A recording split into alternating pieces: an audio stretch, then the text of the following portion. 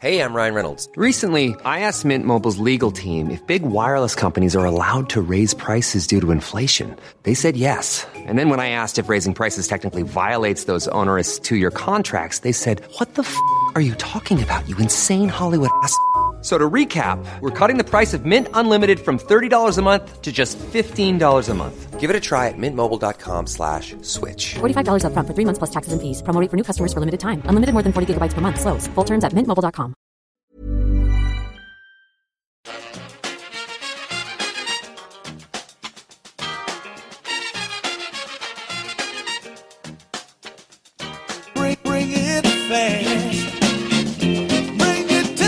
Hello and welcome back to the EPL Roundtable. I'm your host, Kevin DeVries, and as always, if you'd like to reach us at the podcast, you can do so by either tweeting us at EPL Roundtable or emailing us at eplroundtable@gmail.com. Hello, I'm Dan from West Bromwich Albion Twitter account, Baggies Facts. You can find me on there at Baggies Facts, and you can find some of my ramblings for Jay's Eagles Beat website. And I write an EPL column, usually out on a Tuesday or a Wednesday, available after weekend games. Hello, I'm Jay. I'm editor of theeaglesbeat.com, a Palace fan site. As Dan kindly mentioned, he writes a weekly column for us. Mostly Palace content, but we have the odd football-related content which isn't focused on Palace. I also work with on a radio show, local community radio show called Back of the Net, which is on Suzy Radio. You can get that online, and you can follow us at _back on it _ and Eaglesbeak. You can get me mostly on Twitter at the Eaglesbeak. Hi, I'm Jamie Smith. I host the Burnley FC podcast, No Nay Never, which is available at nonaynever.net. All right, thanks so much for joining us, guys. Up first, of course, we have Making the Rounds, where we each have a few minutes to discuss what's been happening at our clubs this week. We'll start off with Dan with the Albion perspective. We haven't had you on in a while. You know, some 1-0 wins, some 1-1 draws, nothing particularly out of the ordinary. What's been your take on the past few weeks for the Albion? There's a bit more discontent, really, amongst the fan base. I think last time I was on, I was saying that Pulis, I've been saying it for a long time now, Pulis really does split the fan base. But we're now going in for more than a bad patch. We're winless in 8 games. 5 defeats, 3 draws, albeit we got a draw at Spurs, and we have faced Arsenal and West Ham and Man City in amongst that, but still, it's not really. It's a form of relegation side. It's a bit frustrating. It's like 3 points from 24, and when you say it like that, it doesn't sound great at all. We've just, on the whole, throughout the whole season, we've just been a bit frustrating. A stat for you is that we're the only team in the top 3 tiers of English football to have not won a game by a margin of 2 goals or more. So every single game that we've won in the Premier League, all 10 of them have been by a 1-goal margin. I think 7 of them have been by a 1-0 scoreline. And that just shows the kind of football that we're watching week in, week out. And yeah, it just seems like the end of the season can't come soon enough. And once we did really get in around that 40-point mark and Villa were dropping off and Sunderland and Newcastle and Norwich were struggling, I think since then we've not really been on the beach, but we've just not clicked.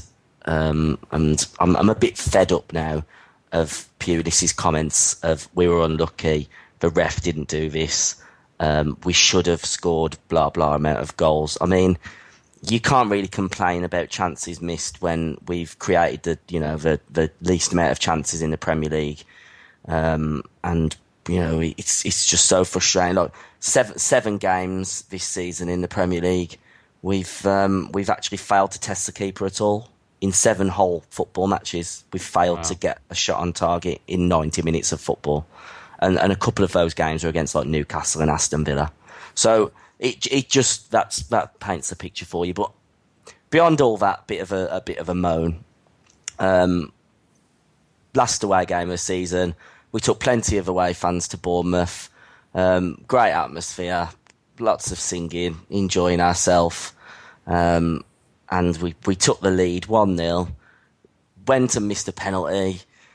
Typical Albion fashion, like great save onto the bar, ricocheted around and didn't go in.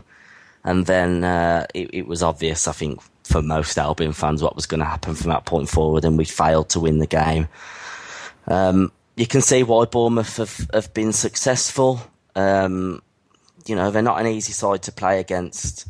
They've got a fair amount of quality, really, throughout the side, and you've got to pay a testament to what they've done. They've got and I don't mean this disrespectfully by using the word little, because it is a little ground in comparison to a lot of Premier League teams, and it is a great little ground. It's traditional, and their fans back them, and it was just a really, really lovely setting to have Premier League football, and it's great to have them around, and they've done a great job, Bournemouth, this season.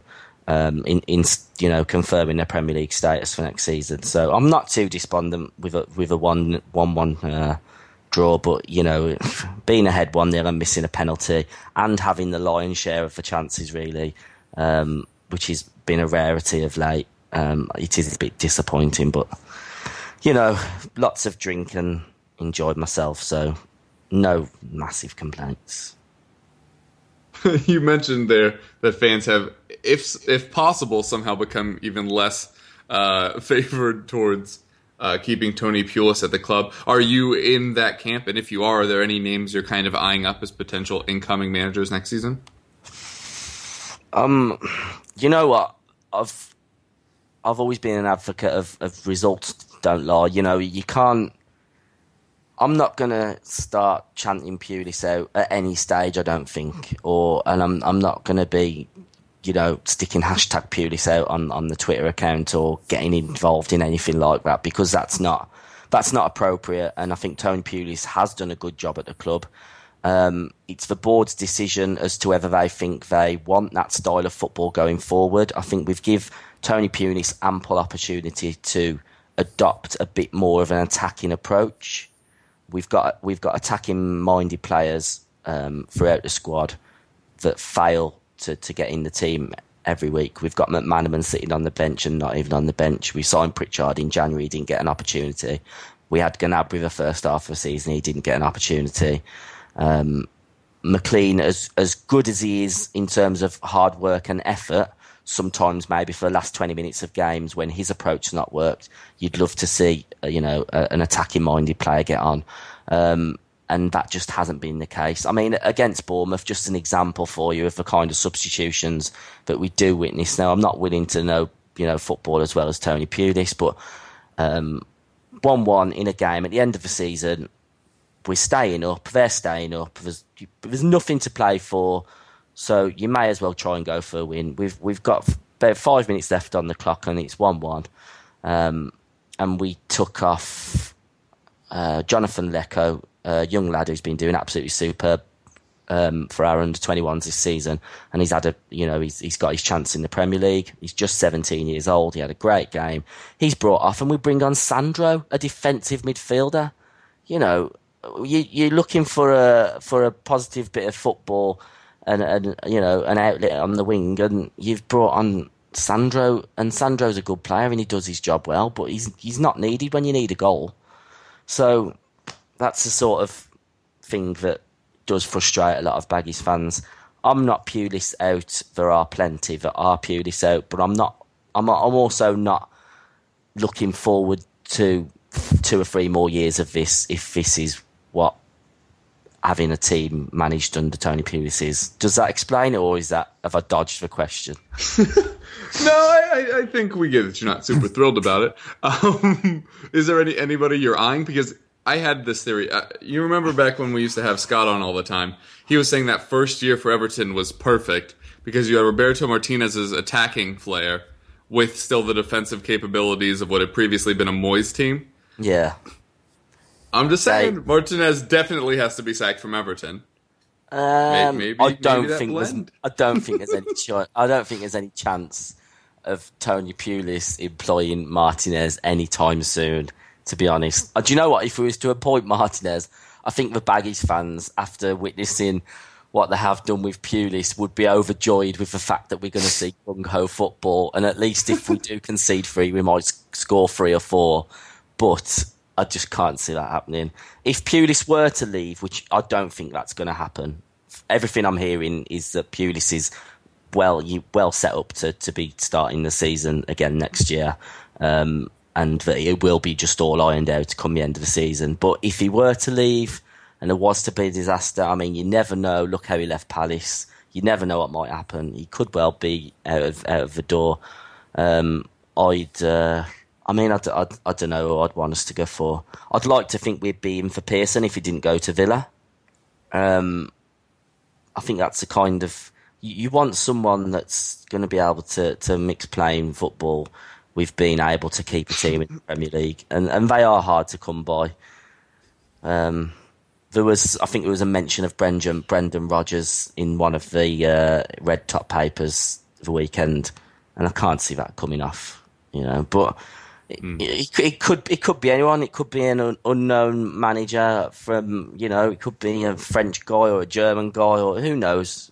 But I just hope that when Pulis does go, if he doesn't go this summer, that we take his stubborn defensive solid setup and improve on it with some attacking flair. All right, next up is Jamie. We had you on, what was that, a week and a half ago, I suppose now. We asked you if you cared if you won the title, if you were just going up. You said clinching promotion was really the key thing. Now you've only gone and done both. You got a plastic trophy to prove it. What's just this whole whirlwind been like for you? Well, firstly, it was an inflatable trophy, not a plastic one. I don't think even a plastic one would have been allowed because of health and safety or whatever. As I suspected beforehand, as soon as promotion was confirmed, I then really wanted to win the title. But it was an amazing day out on the last day, one of the best days I think I've ever had supporting the club. The atmosphere was just incredible, the celebration mood. We played really well as well, which always helps. It's just a little bit of a shame that we didn't get a proper trophy celebration, although it was quite good banter to have an inflatable one just to show what a completely ridiculous decision it was. The images were pretty amusing. Well, this is it. It's one of the few opportunities that the Football League has to get widespread coverage when the end of the season comes and the trophies are handed out, and all the images that are going to be across the media of Burnley winning the title, it's got an inflatable trophy and it looks absolutely ridiculous. But I suppose it doesn't matter in the end. We'll get the trophy at our parade on Monday, so I suppose it's all good in the end. But yeah, it was absolutely fantastic, and I think every promotion feels different now. This is our third in 7 years, and I think the way that we've done it, we've been absolutely relentless. The second half of the season, we've been unbeaten 23 games, a full half of the season without losing. And I just think we've proved that we're by far the best team in the league. And the hope is now that we'll go on and carry some momentum into next season. Yeah, you mentioned there that, obviously changed your mind as soon as you had promotion. You did want to win the title, and you did go on to do that. What are you most looking forward to about being back in the Premier League this coming season? Well, personally, a large proportion of my income is dependent on Burnley being in the Premier League. So I'm looking forward to having a higher class of food on my table. But I think we're actually going to have a go at it this time. The last 2 times we've been relegated and really deserved to be relegated, whereas this time I think statistically if you go up as champions you're much more likely to stay up for starters. I also think statistically if you finish with over 90 points you're more likely to stay up. So some of the numbers are in our favour. The fact that there's the new TV deal coming in, obviously everyone gets that, so everyone's going to be rich, but I think that puts us in a very strong position now, and hopefully we can become established, because I look at some of the clubs in the Premier League that are able to survive at that level, and I don't think we're any smaller. I think we've got every chance of going on and becoming a club like Swansea, who are fairly safe mid-table most of the time. I don't see why we can't do that with some sensible investment and growth. Yeah, do you feel more confident seeing what some of these clubs have done, like Watford and Bournemouth both achieved safety, Leicester, what they've done in 2 years has been absolutely remarkable. Does that kind of give you hope as a side coming back up that you will have a longer sustained period in the Premier League? Absolutely, but I suppose all similar-sized clubs will be thinking the same, won't they? I think one thing, watching the Premier League this year, there's obviously been some very poor teams in it. The three that go down are going to be particularly awful, but Sunderland might well stay up, and they've been terrible for most of the season. Swansea were terrible for most of the season. Palace have been terrible for most of the season. There's a lot of bad teams in the Premier League, so if we got to finish above three of them, then I think we'll probably be quite bad as well. Fair enough. Well, on that segue to Jay. Yeah, sorry, Jay. Ouch. Jesus. Welcome back, Jamie. I went in quite a bit harder than I expected. I'm so glad he didn't mention the Albion in that, because to be honest, I think it's been much worse than Palace this season. You somehow dodged that accusation. You kind of nailed that one. But Jay, to that point, you had been in a bit of a barren run. You do get the 3 points against what have now proven to be a faltering Stoke side. Are you feeling more confident now about next year with a positive result kind of heading into the end of the season, or has it not really changed much in your eyes? Jamie's right in a way, actually. I mean, the first half of the season, as we know, was fantastic for us. We were pushing the position in the top five, crazily enough. And that was when, we were playing well, had all the players fit and available. And then injury started, loss of form, combination of different things. And that's kind of put us to, a terrible 2016. I can't remember what the stat is. I think we've won 2 games in 19 now, which is ridiculous. But I think the Premier League this year has been absolutely crazy. As we know, Leicester won a title and they're 10 points clear at the moment, or, nobody would have predicted that. We're in the cup final. That's just amazing for me to actually reach the cup final. We last reached it 25 years ago. I went to the semi-final with my father, and at the end of the game, he stood there, he was quite emotional, and said, "I never thought I'd see Palace in a cup final again in my lifetime," which kind of summed it all up for me. So, there is, we're looking forward to that. Obviously, the league form has been terrible. It's been difficult to kind of pinpoint exactly what the problem's been. Pardew has had similar problems at other clubs. Thankfully, we kind of got things together a little bit in April with a couple of wins. We beat Norwich, which was the crucial win for us, really. And then after that, it would have taken a monumental seismic shift for us to actually be involved in that bottom 3. But there was always a mathematical chance. So it was great to get the win yesterday against Stoke. I think the second half of the season, it's been a mixture of poor decisions, poor tactics from Pardew. Pardew's been under pressure a lot from fans. A lot of fans don't want him to sign a new contract, oddly enough, even though he's got us to the FA Cup final. The oddest thing is that we've played Premier League sides in the FA Cup. We've had a tough run to the final, to be fair. We've beaten 4 Premier League sides on the way, and we've not been able to kind of translate that into the Cup. Now, maybe that's something to do with the fact that we did do so well in the first half of the season. We were well positioned in the Premier League. Maybe there was a decision to be made about Palace, whether we do actually go for a cup go for the FA Cup. I don't know whether that's the truth or not. It just could be just a mere suggestion. But I haven't known a season like it for injuries. I really haven't. I mean, we had another one yesterday. Joe Ledley, Mila Yedden, was missing yesterday with a knock. I think every one of our first team players, first choice players, have been out for a short time for injury, and I really haven't known a season like it. But that's certainly not making excuses. We've got a squad of 25 players. I think Pardew just needs to move on some of the deadwood which was left behind from Pulis time at the club, and also Holloway when we first went up. We've still got a few players from that kind of time as well. So it's going to be a big summer ahead for him, but on the flip side, we've got a cup final to look forward to. Only 2 teams get to the cup final, only 1 team can win it. For me, that's just fantastic. Maybe it's papered over the cracks a little bit, but hey, let's get through this first, and then get to the summer, see what Pardew does. For me, I think it's been a terrible run, no doubt about it, but we haven't played that badly in some. We've been unlucky in a fair few of the games, and I think a lot of it just shows how competitive the Premier League is this season. Winning yesterday was put us up to 14th, which is crazy. Another win, we could actually finish 12th in the table, which is crazy considering that the 2016 we've had up to this date. So at the moment, it's I'm happy. I think Pardew's earned at least the first 10 games next season, at least the summer, to sort out some of the players, bring some of his own players in. There's no doubt, well, I'm no doubting if he's allowed to go and get a couple of Newcastle players, perhaps. You tend to want your manager to go to and pick off some of the best players from the teams that have gone down. I know it's not always possible, because some teams actually want to give Championship a good shot for a first time around, which is obviously what Burnley have done, and fair play to them. Congratulations to them and Jamie. It's brilliant to see them come back up. But yeah, for me, I'm going to look forward to the cup final like majority of other Palace fans. There is a few cynics around in terms of Palace fans, but take the season for what it is. We've survived, and we got to a cup final. I think if you'd have said that at the start of the season to most Palace fans, I think the majority of them would have taken it.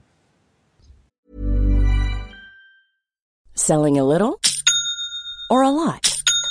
Shopify helps you do your thing however you cha-ching. Shopify is the global commerce platform that helps you sell at every stage of your business. From the launch your online shop stage to the first real-life store stage, all the way to the did we just hit a million orders stage. Shopify is there to help you grow. Shopify helps you turn browsers into buyers with the internet's best converting checkout. 36% better on average compared to other leading commerce platforms. Because businesses that grow with Shopify. Get a $1 per month trial period at shopify.com/work. Shopify.com/work. Jewelry isn't a gift you give just once. It's a way to remind your loved one of a beautiful moment every time they see it. Blue Nile can help you find the gift that says how you feel and says it beautifully, with expert guidance and a wide assortment of jewelry of the highest quality at the best price. Go to BlueNile.com and experience the convenience of shopping Blue Nile, the original online jeweler since 1999. That's BlueNile.com to find the perfect jewelry gift for any occasion. BlueNile.com. All right, for Tottenham, it was a very rough weekend, starting with the images of Leicester hoisting the Premier League trophy that we obviously fought so hard for this season. Coming up short, although based on their result beating Everton, which we kind of knew we wouldn't get any help from Everton if we were still in the title race, obviously is what happens. They didn't have Robert Huth. Vardy coming back in his first game back, people thinking, oh, well, maybe they won't show up. We saw the pictures of them drinking midweek. They show up, they pummeled Everton anyway. And then we go out and we lose to Southampton today. So finally, Spurs fans can kind of calm down with all of the what-ifs. As things didn't break out for us after that. Anyway, then today, like I said, we lose to Southampton. We looked very decent for the first 20 minutes, and then just all creativity left us. The absences of Dele Alli and Moussa Dembele were very clear, and we don't really have anything to replace them. We talked about this in the Team of the Year / Player of the Year conversation, that I think Dembele should have been in Team of the Year ahead of Dele Alli if you're picking a Tottenham midfielder at the time. Tottenham had 4 losses, and in 4 matches, Dembele hadn't started in central midfield, and now Dembele's missed 5 games in central midfield, and we have 5 losses. The impact he has on this team cannot be overstated, because it's not just how good he is in the side, which he's been spectacular this year, but the drop-off from him to Mason, or him to Bentaleb when Bentaleb was still fit, is a massive one, and that's one of those areas that will need to be strengthened as we head into the Champions League next season. Of course, what the loss today does is it does not settle second place. Many Tottenham fans trying to jump in on the equally cringing St. Totteringham's Day that Arsenal fans like to celebrate when they're guaranteed to finish above us. I'm not a huge fan of that whole thing, but I do obviously want to finish above Arsenal. We could have done it with a win today. We didn't do it. We could have done it today with City beating Arsenal. They didn't do it. They got a draw. So now if we get a draw or a win against Newcastle, we'll finish in second. Or if Arsenal get anything but a win, we'd finish in second. But they face Aston Villa. So, not fingers crossed. Also been a Spurs fan long enough to see plenty of last days of the season where we need Arsenal to do anything but win. And it not help us 2 times recently, it being Newcastle. So hopefully we can turn that around. I was mentioning before, a few boos rung out at the full-time whistle, but most fans stayed behind to still applaud the lap of honor. I was joking around with these guys before we started recording. It was like, we kind of hate you for the performance today, but we love you for what you've done this season. Would I prefer there have just been no boos? Probably. But at least they kind of like turned it around, redeemed themselves a little bit with the lap of honor. But the whole, are you staying behind? Are you cheering on your manager or your team is actually what I want to discuss as the topic today. Because Manuel Pellegrini, after 3 years at Manchester City, is leaving the club, won a Premier League, won a couple of domestic cups, took City to their deepest run in their Champions League history. And if you see the images, we'll put it up with this podcast. Almost nobody was there. Half the fans had left, maybe 3/4 even is what some people are reporting. Also, when you're building a stadium, don't use vibrantly colored seats. It just makes the absences all the clearer. But Pellegrini stayed behind. I think all of us know that he's a well-respected manager in the Premier League. He had gotten a little testy with the media the last couple months, but how could he not, with every question being about Pep Guardiola? He said some very positive things, which a lot of City fans wouldn't know, as they didn't stay behind, unfortunately. But he was talking about that he'll never forget the fans and that he hopes they don't change, which seems more of an indictment than the praise I think he intended. He's basically the ex-girlfriend saying she genuinely just hopes you find happiness. You're like, no, be mean to me or something. But he mentioned that. He mentioned the 3 years that he really enjoyed being there, that they were the most wonderful years and that they're unforgettable. But with the fans not sticking around, a lot of it sounds hollow. So for you guys, how much respect or gratitude do you think fans owe to managers? And should their level of success be a factor in it? I don't think that fans of any club really owe a manager respect. I think a manager does have to earn respect, and I think that things are probably slightly different to how they were maybe 15, 20 years ago when there was probably a bit more unconditional support for your club. Whereas now there's a lot more money in the game, especially at the top end in the Premier League, and it is more of a product. It's less of a, you have to go and support your team because it's your local team and get behind them regardless. And there's been days where I've followed the Albion and you're going to lose week in, week out, and it's just not a problem because you just turn up because it's what you do being a fan, and you don't boo and you just support them and try and get them through it. But I don't think that's the mentality nowadays of your typical average Premier League fan. Of course, you've got what you'd probably say more supportive and less supportive and more reactionary supporters and, different kinds of people. But I think nowadays, yeah, you do, I think, to a degree, and I agree to a degree probably, that you do have to prove yourself as a manager, being paid a very large sums of money. The players as well are being paid a lot of money. And fans are fairly demanding of entertainment, and why wouldn't there be with the inflated, ticket prices? You can't watch a Premier League game for less than 25 quid, really. And I did actually, believe it or not, I worked out, in comparison with inflation, if ticket prices had gone up from what they used to be for the Albion in the early 80s, in terms of inflation, they'd be around £15 in today's money. So we are paying a lot more for our football when you consider that some matches at the Hawthorns have been 40 quid this season. So yeah, I do think that fans have got every right to be judgmental of a manager and not stick around at the end to applaud him. But I think in this particular instance, the City fans are really being slightly unfair. And it does show the short-termism, the fact that if Man City had have won that game, I personally think there would have been a lot more fans there. If they'd have gone and won that game 3-1, 3-0, or a last-minute winner and everyone's happy with the performance, I think because they haven't yet made the Champions League, and they might not make the Champions League, it's almost well, why should we applaud this? But, you've got to have the mindset that this manager he's won 2 Capital One Cups, although some might disregard that as not important for a club of Man City's size. He's won the Premier League for them, and he's also got them to a Champions League semi-final. And for Man City, as a team that, in the days of Mancini, they really couldn't get past the group stage in the Champions League.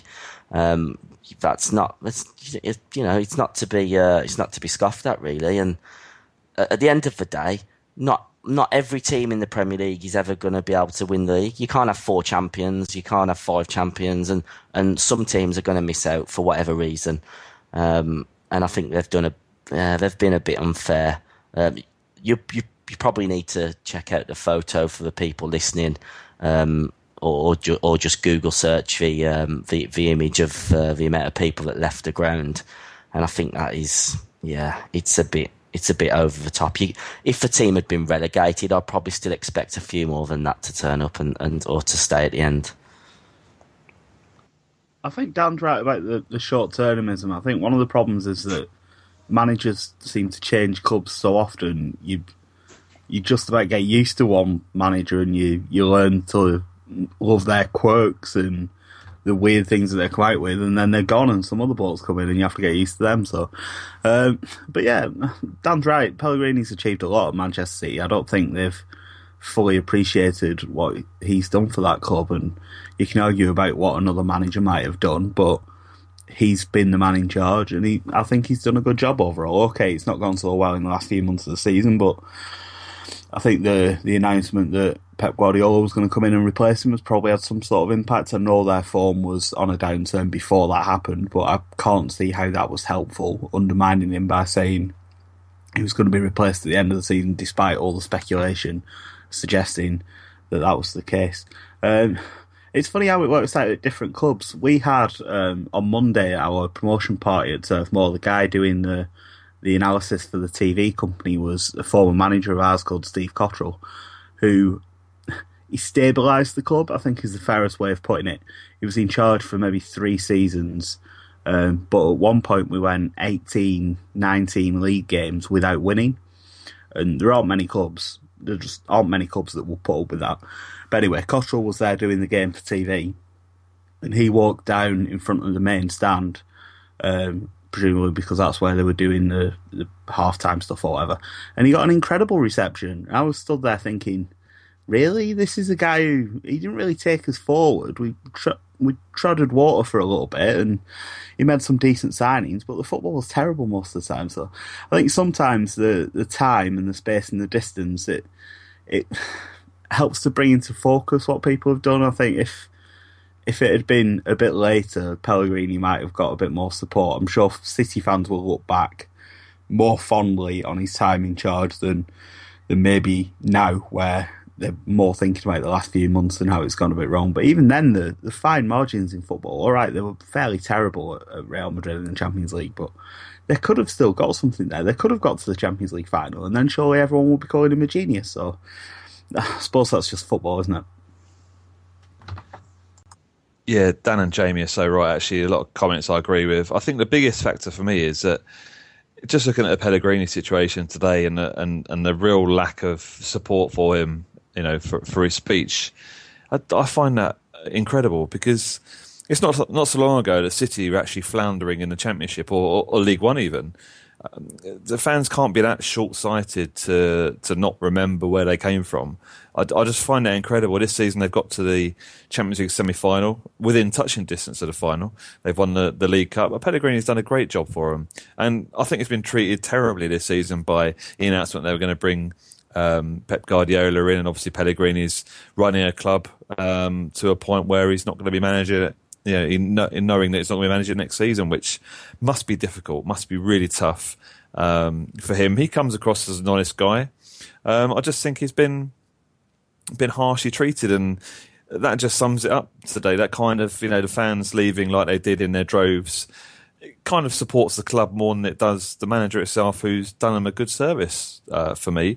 The point about whether managers owe us that, I mean, for me, I think I've always stayed behind to applaud the players. It's not just the manager. It's everybody involved. I mean, I guess it would be different if there's a scenario where teams been relegated. But I've been there with Palace and seen us relegated on the last day of the season and still stood there and applauded the players, because it's often been a case that they've put in a good shift. There are some individual players that you might point to that haven't played particularly well that season, or even the manager himself hasn't done particularly well that season for the club, but you can't treat everybody in the same manner. There must be somebody there that you think has done a really good job for the club, over the course of the season. So it's not just one person. It is a team game, and there's going to be people, even if a team is relegated, that have performed well. And for me to shun them in that way, that you've gone along every game of the season to support the club and then turn your back on them at the end because they haven't done what you expected them to, I find a little bit harsh. But then we all know football fans are fickle things at the best of times. I experienced yesterday. Some Palace fans were booing at half-time. We're 1-0 down against Stoke at the half-time whistle. Didn't think we played particularly badly. And Stoke kind of hit us on a break and scored a goal. And there was a few boos around the ground. And I'm kind of bemused by that, really, in a way. I know it's been a tough run, but we're almost at the end of the season. That win yesterday just proved it. The second 45 was a great half of football. Both teams going at it. We got an early goal and we actually ended up winning the game. So you kind of think, booing at half time. Yeah, I'm not a fan of people booing. But for me, I stuck around yesterday to see the Palace team do a circuit of the pitch and listen to what Pardew had to say. A little bit different for us this year because we have survived. We've had a terrible second half season, but like I mentioned, got the cup final coming up. So there are some good things that we can look forward to. But for the most part, I'd stick around even if the club are relegated. Yeah, I think there's just a whole bunch of, as you guys have said, just short-termism at the club. I have not independently confirmed this. It was just being tweeted about earlier. But if City fall to 5th, it's reported that it would be their 6th best finish in Premier League history.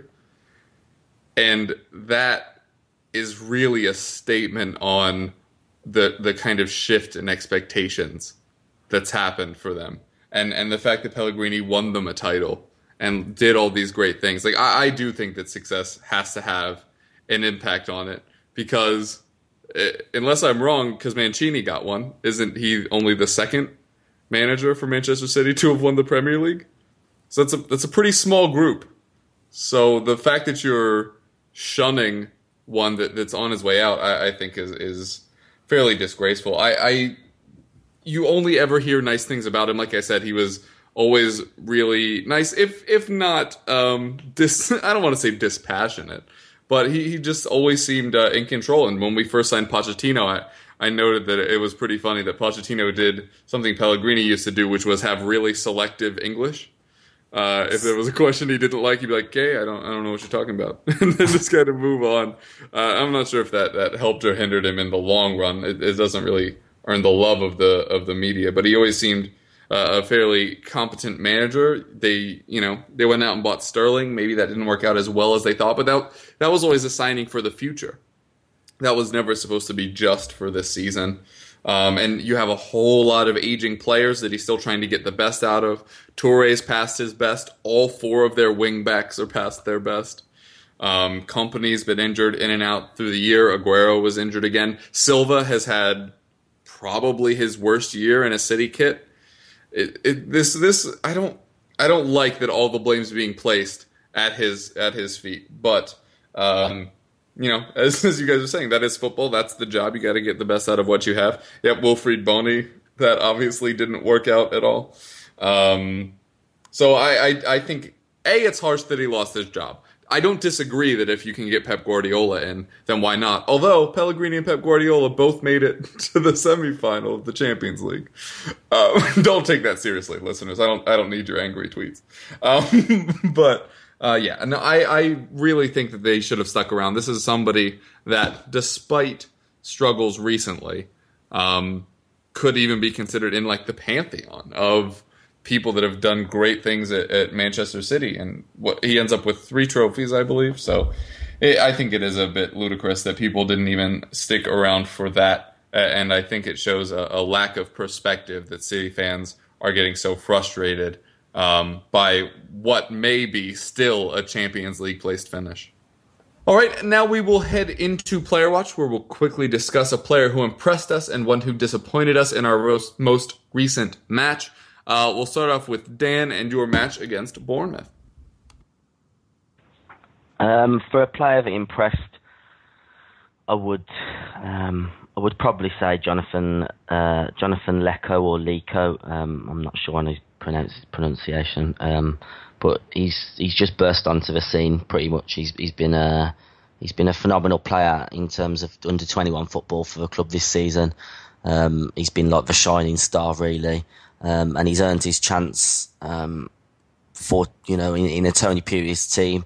Tony Pulis, as we know, doesn't really like players unless they're 32 or older. So, he's done well to get himself in with a shout. He's a bit. I don't know what the right words. He's a bit fearless. Because he's not used to playing in the Premier League. He's not used to probably the pressures that come with it. He's just been thrust into the action and told just go and do your thing. And he's took opposition by surprise. They don't know him, and the managers probably don't know how the talent that he's got, and they haven't scouted him properly. And he's got a lot of tricks up his sleeve. Yesterday there was a point where he held the ball up really well in the lead up to our goal. And in the week previously, he had a very good game as well. So hopefully he's one for the future, and potential. He's got the potential to be great. He's 17 years old, and if you think that we're talking about the likes of your man at Spurs, Dele Alli, and he's just approaching 20. He's got 3 years on him. There's plenty of growing room, and it's good to see a player coming through. For a player to miss, I'd probably say, I wouldn't say that any of our players performed badly. I would say I'm not happy that Ben Foster's been put back into the side following Boaz Myhill's great performance at Spurs. I think it's a bit frustrating because there's not much really between the two goalkeepers, and Boaz Myhill's performed much more than adequately when he's been called upon. And I don't like the idea of throwing Ben Foster in as soon as he recovers from his injury, but no real complaints. Fairly okay, happy with a point. All right, Jamie, it might be hard to find a player that disappointed in a title-winning match, but do your best, I guess. Yeah, I think it's not appropriate to really single out individuals at all from the game. But the one player I do want to talk about is Michael Duff, who I don't think it's been officially announced yet, but his agent said on Twitter that he's going to retire, which I think we've all seen coming. Duff's he'd been at the club about 10, 11 years. He cost a whopping £35,000, if you can even believe that players cost that much money. £35,000, that's like 2 days' wages for a lot of Premier League players. And he's made over 300, about 350 appearances to the club, so he's been an absolute bargain. He's played a bit of a bit part role this season, to be honest. He started for the first half of the season then, after a 3-0 defeat at Hull, where he was really starting to look. He's 38 years old, I think he was at the time. He was phased out of the team, I think is a nice way of putting it. Dropped is the more realistic way of putting what happened to him. And after that, we've been almost impeccable. So it's a bit of a shame that he ended his career out of the team. But there was nice moments at the end of the game at Charlton with our match won. Obviously, it was 3-0 soon after the start of the second half. So there was no pressure. The title was won. The result elsewhere meant that even if we'd lost the game, we were still going to win the title. So it was a perfect opportunity to bring on a player who's served the club absolutely impeccably. There's been so many times when Michael Duff's been written off, players have been signed to replace him, and he's started seasons out of the team, not even in the squad sometimes, and he's just weaseled his way back in because he's so reliable, never lets anyone down, he's utterly dependable, and he seems like a fantastic bloke as well. It's a real shame that he's not going to be playing for us again, but I suppose time passes, doesn't it? It comes to everyone in the end, and he's had an exceptional run. He's had serious injuries that he's come back from, even deep into his 30s. But I believe he's done his coaching badges and he will be staying at the club, so that's positive that he'll still be around. But I think it's so rare these days that players stay at one club for so long. Most clubs tend to have one or two one-club men, and the fact that we've had a player for 10 years, with all the upheaval that we've had at the club, we've had 3 promotions that he's seen us through, 2 relegations, of course, as well, but we'll try and ignore them as much as possible.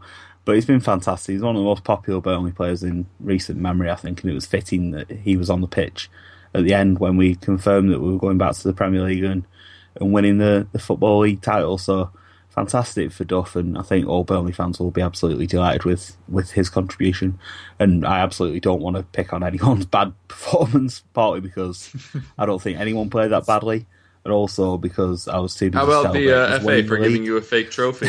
Yeah, the FA for not giving us a trophy, so we had to have an inflatable. The Football League, I think it was, not the FA. We've got to blame the right organisation.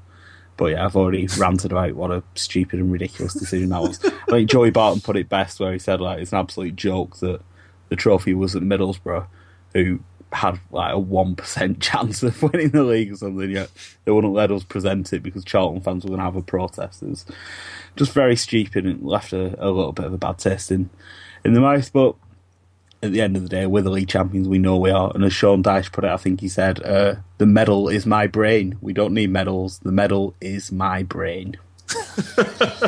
I look forward to many more insane quotes next season from Sean Dyche. All right, and Jay, who impressed and who disappointed in your win against Stoke?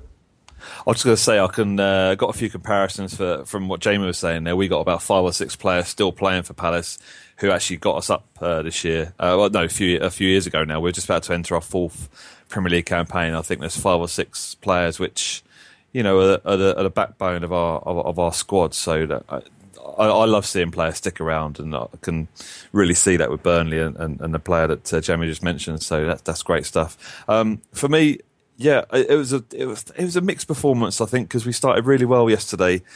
First 10, 15 minutes, you know, there's a real feel-good factor around the ground. You know, obviously we've got to the FA Cup final. I'll mention that again, so I won't get in a few times before we finish the pod. But yeah, there's a real feel-good factor around the ground for the game, and the fans were as loud as we normally are. Obviously, sun was out, so it's a real good feeling. So the players kind of responded to that in the first 10, 15 minutes. We really had a go at Stoke, and similar scenario, we couldn't get that goal, so Stoke started coming into the game and put us under a bit of pressure, and they got their goal. So that was kind of the first half. The second half, a few good performances for us, really.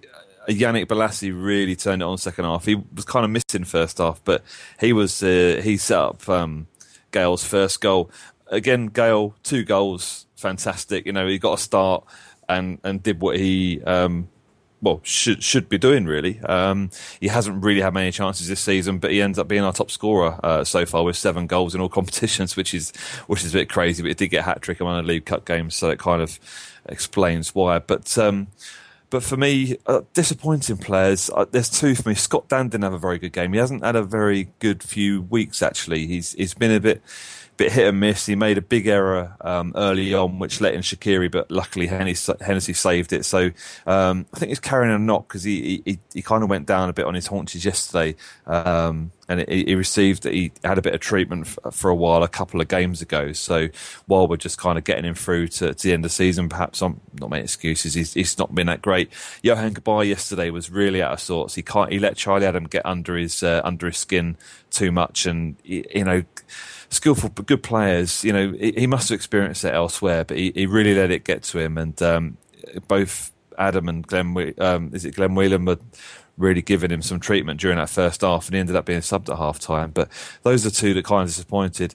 I think the one you have to say that impressed was Dwight Gale, because he really did take his chance with both hands. Obviously, you know, we've got the cup final on horizon, so you're going to want players to really be trying to get into that first 11.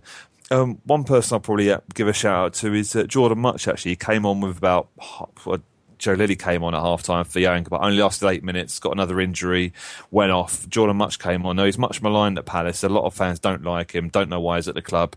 But when he plays, I mean, I think his last start for us, he covered 11 kilometres in a game, which says an awful lot about the type of game he plays. He's had a lot of injuries since he's come to Palace, so he hasn't really had the chance to get back in the side. But he came on yesterday, and he looked good. You know, he looked fit. He looked raring to go, as you would expect for a player that's not getting a chance. Strong in a tackle and was box to box again. So him and MacArthur in the middle were just excellent. Yeah, for Tottenham, hard to find a player that particularly impressed. Maybe Heung-min Son, who was the goal scorer as well.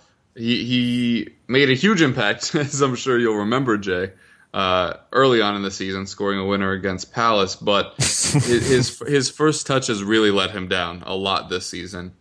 But he took it around the keeper today, put two people on their backs before slotting home. It was pretty impressive. The pace that he offers is something that we don't really have anywhere except for our wing backs with Walker and Rose. So that is an interesting dimension. We did get to see a little bit of Clinton Ng, but he really didn't do much of anything at all. Really, the big surprise is that Hugo Lloris is the one that's been disappointing. And he's been disappointing for the better part of the last 3 matches. Now, you don't expect any keeper to save the Hazard goal from last week.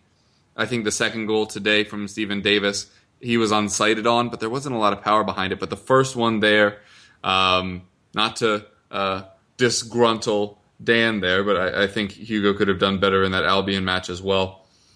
Just you don't expect that from your club captain and somebody that I think many people hold in their top 5 best goalkeepers in the world, and he really hasn't been up to snuff. So hopefully he can sort that out and have a great campaign at the World Cup, or if not waiting until then, hopefully next week to help us secure second place and all of the money that comes with it, which, as I mentioned on the show before, the team that comes in second place this year will make more money than Chelsea did last year as champions. Such is the increase in the TV deal. So hopefully we can achieve that, and if we do, hopefully Hugo Lloris will be a big part of that. All right, and there are no previews because somehow we managed to get 4 people on, none of whom have double game weeks, despite there being plenty of those. So we are done for the day. So if you have any projects you'd like to plug or want to tell people where to reach you, now would be a good time. Cheers for listening. I've been Dan from a Twitter account, Baggies Facts, formerly a website too. Maybe that might get up and running at some point soon again. So, yeah, maybe. So keep an eye out for that. And I also check out my ramblings for Jay's website where I talk about the Premier League in general. Cheers for listening, Tyler.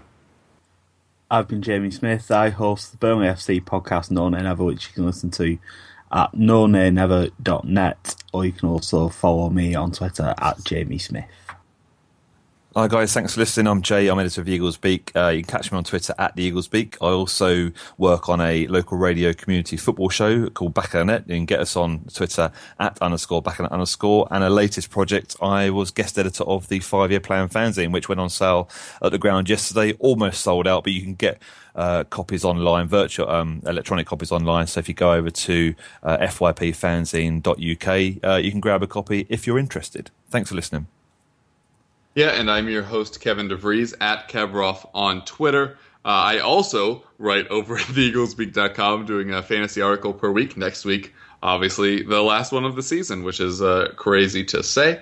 But you can also check out my player updates and rankings over at playtoga.com. We also host the FPL Roundtable on this very channel. You can catch that on Thursdays. And as always, if you'd like to reach us at the podcast, you can do so by either tweeting us at EPL Roundtable or emailing us at eplroundtable@gmail.com.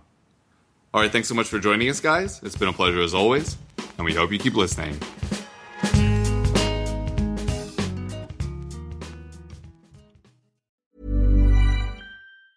Mom deserves the best, and there's no better place to shop for Mother's Day than Whole Foods Market. They're your destination for unbeatable savings, from premium gifts to show-stopping flowers and irresistible desserts. Start by saving 33% with Prime on all body care and candles. Then get a 15-stem bunch of tulips for just $9.99 each with Prime. Round out Mom's menu with festive rosé, irresistible berry chantilly cake, and more special treats. Come celebrate Mother's Day at Whole Foods Market.